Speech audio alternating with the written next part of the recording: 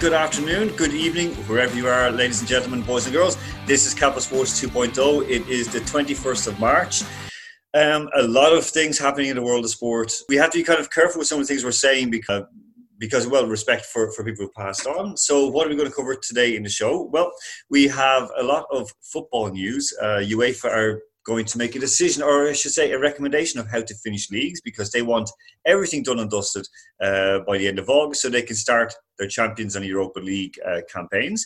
What else have we got? We also have Arsenal have taken a 12.5% pay cut, both players and coaches. So that's not so bad. Again, a lot of questions are, is that money going back to the club to help pay other people, or are they donating? Well, it seems like it's going straight back into the club. What else can we say? Well, the NFL draft is coming up on Thursday, so that's a couple of days away. We're going to have a look at that with Alex B. He's there first. He'll be covering it live. And of course, on Thursday, or should be Thursday, yeah, we will have Jonathan Higgins to have a good chat about that as well. But right now, we're focusing on Alex B. Of course, the Turkmen and Tajikistan leagues were in action this past weekend. Double N is going to cover that for us. Well, we know Cheltenham was bad, but also Liverpool playing Atletico Madrid also could have had some effects on the rate of coronavirus cases. It's like slap your forehead or facepalm, because we all know it's true. But of course, we can kick Cheltenham, but we won't kick football. But there we go. One sad piece of news it's always hard to try and bring this to the public. A 22-year-old defender, Lokomotiv Moscow player, when he plays for Kazanka, the reserve team in the third division, Inokenti Samovalov, passed away yesterday. He dropped dead at home. He's doing a workout on his own. Suspected heart failure. Now, I met Inokenti a number of times. I actually did a Gaelic football session with him. Nice guy, big, tall, strong lad, committed to his workouts. Never looked like he was going to break into the top level at Loco, but again, at 22 years of age as a defender, he was still relatively young. Questions remain around his death. It was a home workout, they call it, because a lot of players are now more in isolation and allowed to train together. We've spoken with this many times on the show, and I've written about this and spoken with this, that the amount of young athletes dropping dead in order to keep up or to keep their careers going on a professional level is frightening. Our hearts and prayers go out to his wife and child and his parents and relatives, his friends. But again, I think we need to have a serious discussion somewhere down the line in the very, very near future about the amount of pressure put on young men and women's bodies to try and stay at the very, very top. Because we see, we've spoken about it in football, American football, in wrestling, in ice hockey, people doing what they can to go to the next level, and they're all dropping dead. Yesterday, an announcement made that one Irish rugby player, a Munster player, James Cronin, was banned for 1 month for a inadvertent doping, where he went in to ask in the chemist for, I think it was sort of painkillers, and then was handed by accident a prescription drug. It was found in the system. He had no prescription, no excuse for it, and of course, he failed his test. Players are doing this left, right, and centre. We have to try and have a bit of a discussion about whether it's all worth it. Okay, so again, to Inokenti Samovalov's family, our thoughts and prayers go to you all. We're going to move on with the show very, very quickly and start. Well, we're going to say hello to everybody. So, Double N, you are back from Ashbogat. How are you doing? Yeah, I have a little bit difficulty with connection. Yeah, loud and clear. Okay, we're going to go back to you in just a moment for the Turkmen Tajik roundup. Andrew Flinton to you, men, fresh from the shower. How are you doing? Not too bad. How are you doing, Gavin? Very good indeed. Okay. And Alex B is at the NFL draft. Well, he's at last year's draft, but we'll let him away with that. I'm at this year's draft, Alan. I know what you're trying to do here. Yeah. Capital FM has been gracious enough to send me over, in, of course, conjunction with Katie O'Shea's pub, have sent me down here. I'm doing fantastic. Thank you. All right. So he's traveled across the country from San Francisco to Connecticut, to Bristol, Connecticut, to cover that for us. Okay, so we're going to kick off straight away with the big football news from this past weekend. The Turkmen Yokari Liga kicked off this past weekend. Double N, who did the reigning champions, did they win, and who is top of the table after one round of games? So, as you told, Turkmenistan League is now, Yokari League is going on. And as we know, it's kicked off, resumed again on Sunday with a very hot clash of relatively big teams, which is Altın Nasser, which is reigning champion, and Köpek, which used to be champion like 6 times in history. So 2 goals were scored, and they were shared between the teams, and it was a draw. And another match were played on Monday. So 2 teams from Ashgabat won, which is Ashgabat, named after the city, and Ahal. They won 1-0 and 2-0 respectively. And the last game was between Nevichi and Energetic. So my team, Energetic from Murray, from my region, won 2-1. So how about in Tajikistan? Have you got news from there? Some games played in Tajikistan. The game we previewed, which is between Istiklal and Hatlan. So as you know, Istiklal was having great momentum until that match, which ended as a draw again. Oh. So yeah, after that game, yeah, they still are like on the top of the league, but they now share the same amount of points with Hatlan, which they played like recently. Dublin, I mentioned at the top of the show about the Arsenal players and, of course, Mikel Arteta, the coach who got coronavirus. They're all taking a 12.5% pay cut. Is that fair, do you think? I don't know like why the spotlight was focused on footballers, especially on footballers, because there are so many players, there are so many rich people around. Why should only footballers get paid, as Andrew said on the last episode?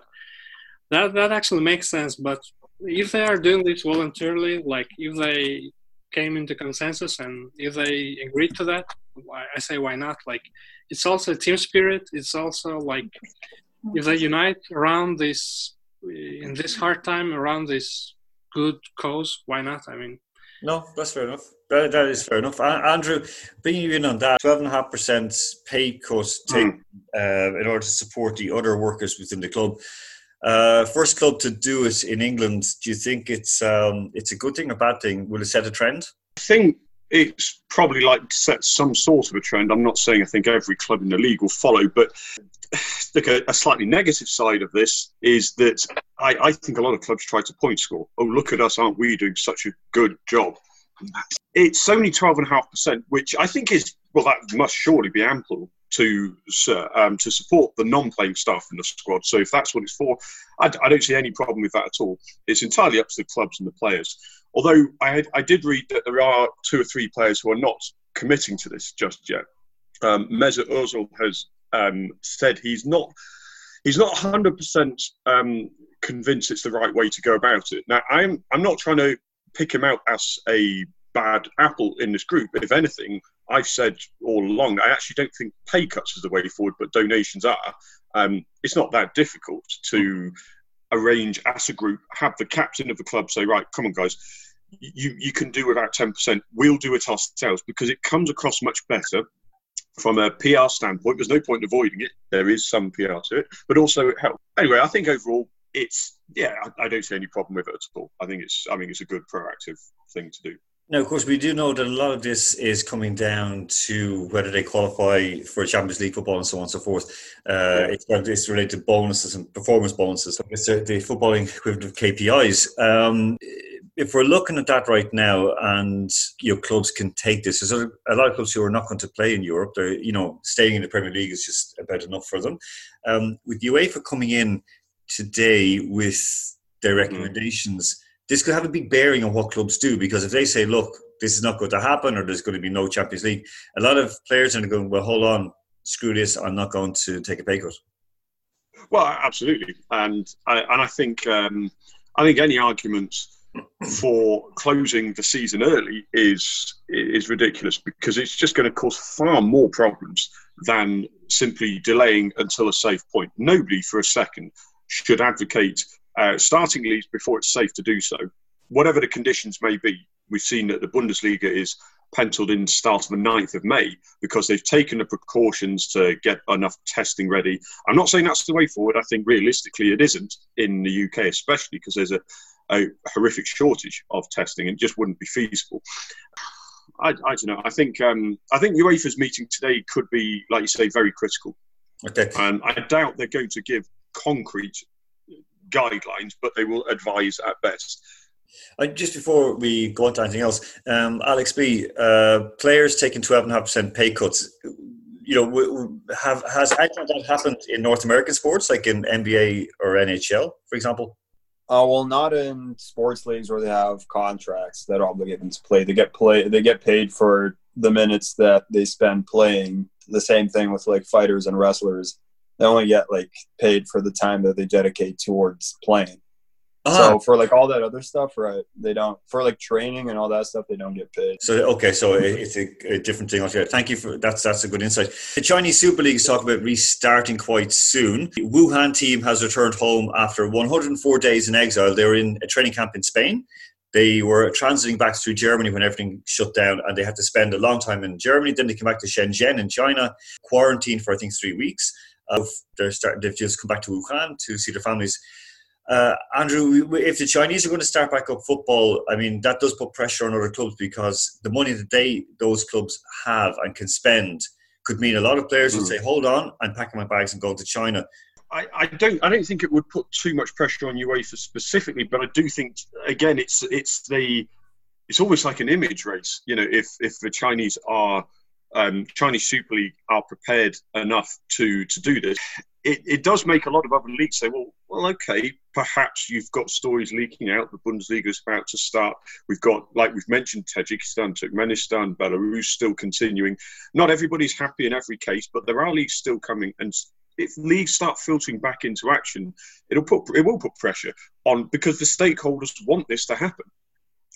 The leagues want the games to go through so that they can fulfill their contracts and don't have their payments cut like we've seen in Ligue 1. So I think it could potentially be the start of a domino effect to other leagues. I don't think it will affect UEFA directly in this individual case, but it might just start a chain reaction that could pressure some leagues into restarting. It'd be interesting to see. The announcement that there was an interesting hypothesis to be made of a link between the amount of coronavirus cases in Liverpool compared to the rest of the country, and linking that to last month's Liverpool Athletic Madrid game. Of course, the game took place on the 11th of March. Over 52,000 people were there. Around 3,000 came in from Spain, which of course was already in lockdown. From Madrid was in lockdown at the time. It's like the government's deputy chief scientific advisor, Angela McLean. She said that it warranted further investigation. This is not just closing the stable door after a horse is bolted. This is just setting fire to the stable, isn't it? It's stating the obvious that there must be some link. But it's so unquantifiable, all of this. People want quantified answers, and it just isn't going to happen. There's no way you can track every single incident of coronavirus because we just simply don't know where it is. But I think it is a relatively obvious point that allowing that game to go ahead when Madrid, the city, was in a lockdown is beyond stupidity. It's irresponsible, reckless, and you could even go further with the responsibility over human lives. And we've mentioned before about the Cheltenham Festival that was allowed to go ahead in the UK with 250,000 people over a 4-day span, many of them coming from and returning to Ireland and other parts of the UK. That was idiotic, but so was this. I mean, we've seen in Bergamo, one of the worst hit cities in Europe, where they had some horrific cases. There were over 40,000 people at an Atalanta game, a Champions League game against Valencia, and Valencia had asked not to travel. And now Spain and Italy have had a horrific number of deaths and infected cases. It doesn't take a scientist to work that out. It's not an interesting theory. It's bare facts laid in front of you. Yeah, and I've not bought this at all of like, well, we didn't know at the time and it was difficult to know. We didn't have all the facts. That's just pure nonsense because we did know, we did have the facts. Look, I can make a very, very simple comparison, and I'm always kind of like, well, I'll equally kick and praise many things here in Russia at the same time. For example, even within our university, we knew what was coming down the line and gradually started to move towards a lockdown, from telling students that maybe you should look to go home, maybe you should look to do this. We could see it coming down because anyone with a brain who had any sort of like, even just simply English language knowledge, could see what was coming in from abroad and started to take steps. So we did it from gradually closing down our dormitories to moving people to safer places to becoming very, very tight lockdown. Now, of course, a lot of people weren't happy, well, me included, because it was like, look, I want to still be able to work and so on. I want to go to the office. Why is all this happening? But I could understand, and I still can understand. So it is that kind of like, it doesn't take a rocket scientist to work this out. So I'm sorry, like whatever the excuses are, like, people now saying, or this past weekend, oh, yeah, well, the game shouldn't have gone ahead. We shouldn't have traveled. We knew then. I was telling people here in Moscow, the Moscow Shamrocks, don't train, don't have this. Clubs, in fairness, Lokomotiv Moscow turned around and said, oh, yeah, well, you can rent it out now for cheaper. You can rent the field, come on in and train. It's like, no. Like, no one's allowed to train anywhere else. But anyway, even actually, by the way, just the Prague Shamrocks GA, even though Prague has lifted restrictions to a great degree, the Prague Shamrocks said there's still no training. If you train on your own, that's fine, but there's no formalized training. There's no meetings because they are very aware of this spreading. Okay, they've taken the lead from Ireland, and we're trying to do that. Okay, so on Thursday, I think it'll be Friday morning our time here, the start of a bumper weekend of American sports begins. And it's not beginning where it was supposed to be, but it's going to take place online. And we have one guy covering it for us. Of course, it's Alex B, who is traveling there at our expense, and KJ O'Shea's, as he mentioned. The NFL draft, the biggest event, and it is the best event because we all want to know who's going to go number one. The number one pick is with the absolutely horrendous Cincinnati Bengals. That's actually Esau Cody's team.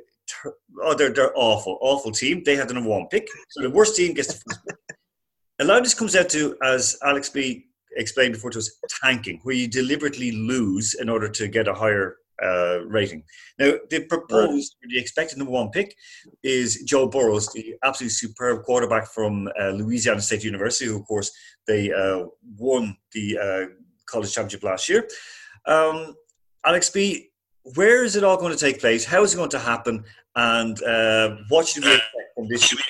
I mean, yeah, as you said, it is obviously a huge event. So this time, for the first time ever, it's going to be, there's actually no one allowed in the building. So there's going to be, so it's going to be done in digital format. So of course, like the Bengals have the first pick, followed by the Redskins, the Lions, the New York Giants, and the Miami Dolphins. So these are all teams that weren't doing very well this season. So it's actually kind of a good thing for them.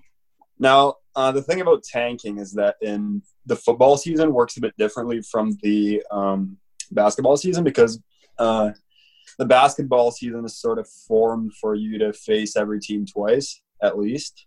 So this season, kind of the difficulty progresses the better your performance is the previous season.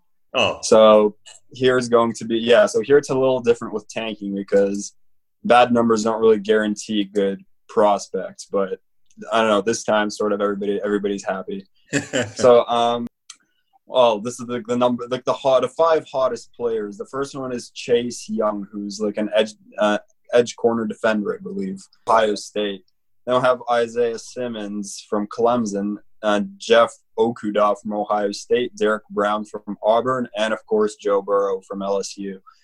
He's probably going to go. He's listed fifth, who's in like the best prospects here, but I think he's going to go number one just because of the importance of a good quarterback, and he's the best quarterback in this draft class.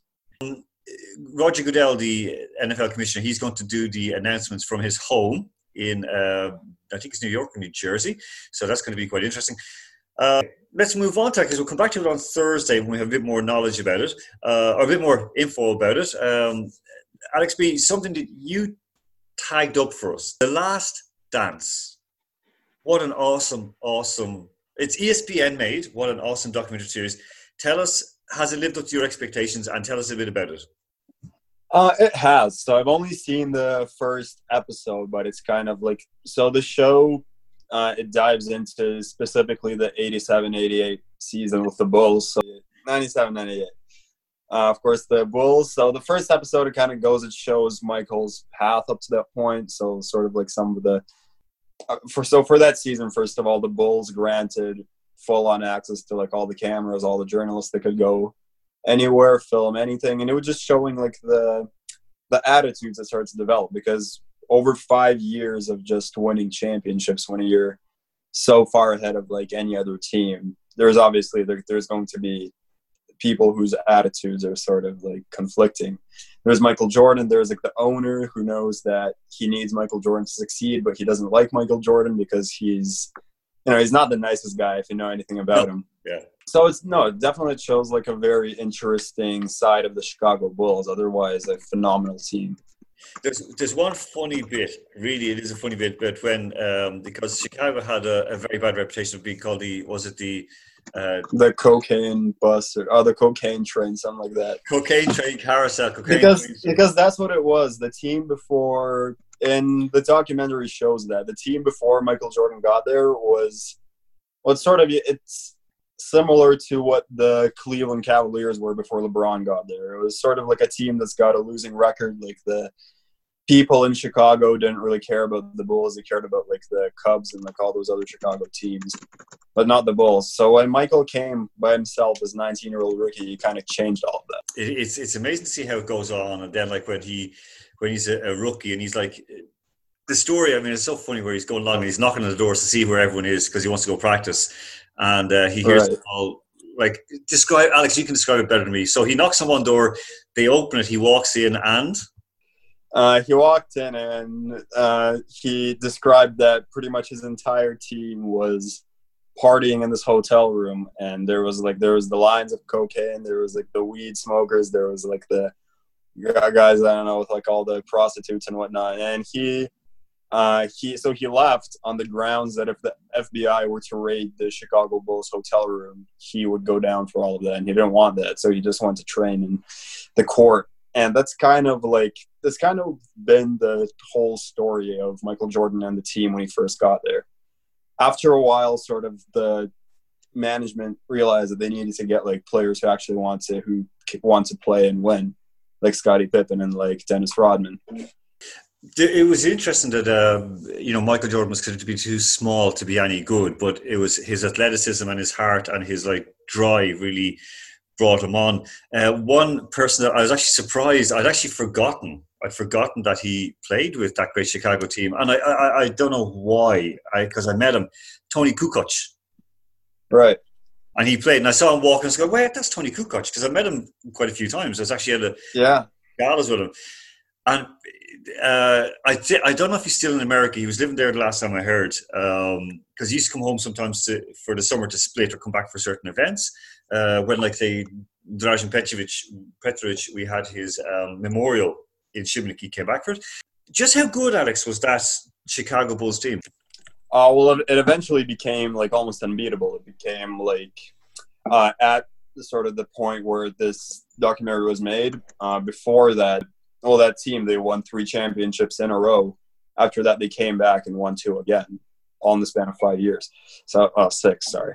But yeah, so like that's a crazy amount of championships. They just locked down the NBA for a decade. Well, like the other thing I want to mention that in Michael Jordan's draft class, so he went number 3 after Hakeem Olajuwon, who was an all-star center, and after Sam Bowie, who went to the Portland Trail Blazers, and of course, then he went number 3 to the Chicago Bulls. The point I'm trying to offer you here is that I would hate to be the management for the Portland Trail Blazers in this situation, because they took Sam Bowie, who I've never heard of him. Like, I don't think of any basketball fan over Michael Jordan, he was actually one of the hottest rookies at the time. Yeah. But this is what happens in drafts or when you're signing a young player. You really don't know. It's a big, big chance, because looking at Michael Jordan thinking, he's a bit too small, he's a bit this. So many things go against him. But guys have been on the show with us. For example, Alexis Merton. He was dropped off teams. He was like rejected from Dinamo Moscow, where his brother was playing, saying, no, you're too small, too light, you're not strong enough. Zlatan Ibrahimovic with Bosnia. His father took him back and said, please let him play for Bosnia. Like, we love it. He's in Sweden, but we want to play for Bosnia. And the Bosnians turned around and said, he's just not that good. I forget the exact term was, but he's just not that good. And that was it. So he went back to Sweden and then became like, one of the top goal scorers of all time, or he still is among active players. Okay, are you looking forward to the rest of the series, Alex? I am, yeah, because the first episode, I don't think I know enough about the show to really talk about it yet. Listen, if you could have a documentary film made about any other team, the same kind of depth that ESPN have, I think you know the answer to that. I think you know. The historic 2019 championship run of the Toronto Raptors, of course, against all the odds. Okay. Just one trade that changed the course of basketball forever. Okay. That's it. Okay, that's great. Double N, for you, if you could have any team, if you could have a documentary made like as deep as this one, The Last Dance, has been made, what team would it be about, or what individual would it be about? Kurban Berdiev, which is now unemployed right now, but yeah. I think it's going to be very interesting to know more about. Exactly, the Rubin coach is the one that'd be just amazing. Rostov coach as well. Andrew Flint, very quickly, if you could pick a team, who would it be about? For me, I would want something about the Utah Jazz, and that is only because of one reason, because I had NBA Jam on the Super Nintendo, and Stockton and Malone were unbeatable in the 2-on-2. Threes after threes after threes. I'd want to know how they were so good. On that note, we'll say thank you very much. We'll talk to you on Thursday. Andrew Flint, you take care. Talk to you in a couple of days. Cheers, Aaron. Speak to you soon. Alex B., we'll talk to you in a couple of days. Stay safe there in Connecticut. Stay safe. Be sure to stay away from any of those 5G towers. Oh, God. Double N, you take care and stay safe in Rouden. Lucky enough to have weak signal, so I'm safe. Thank you. Okay. Folks, we're going to go straight away, and we will talk to you again very, very soon. We'll talk to you on Thursday. So until then, have fun and enjoy your sports.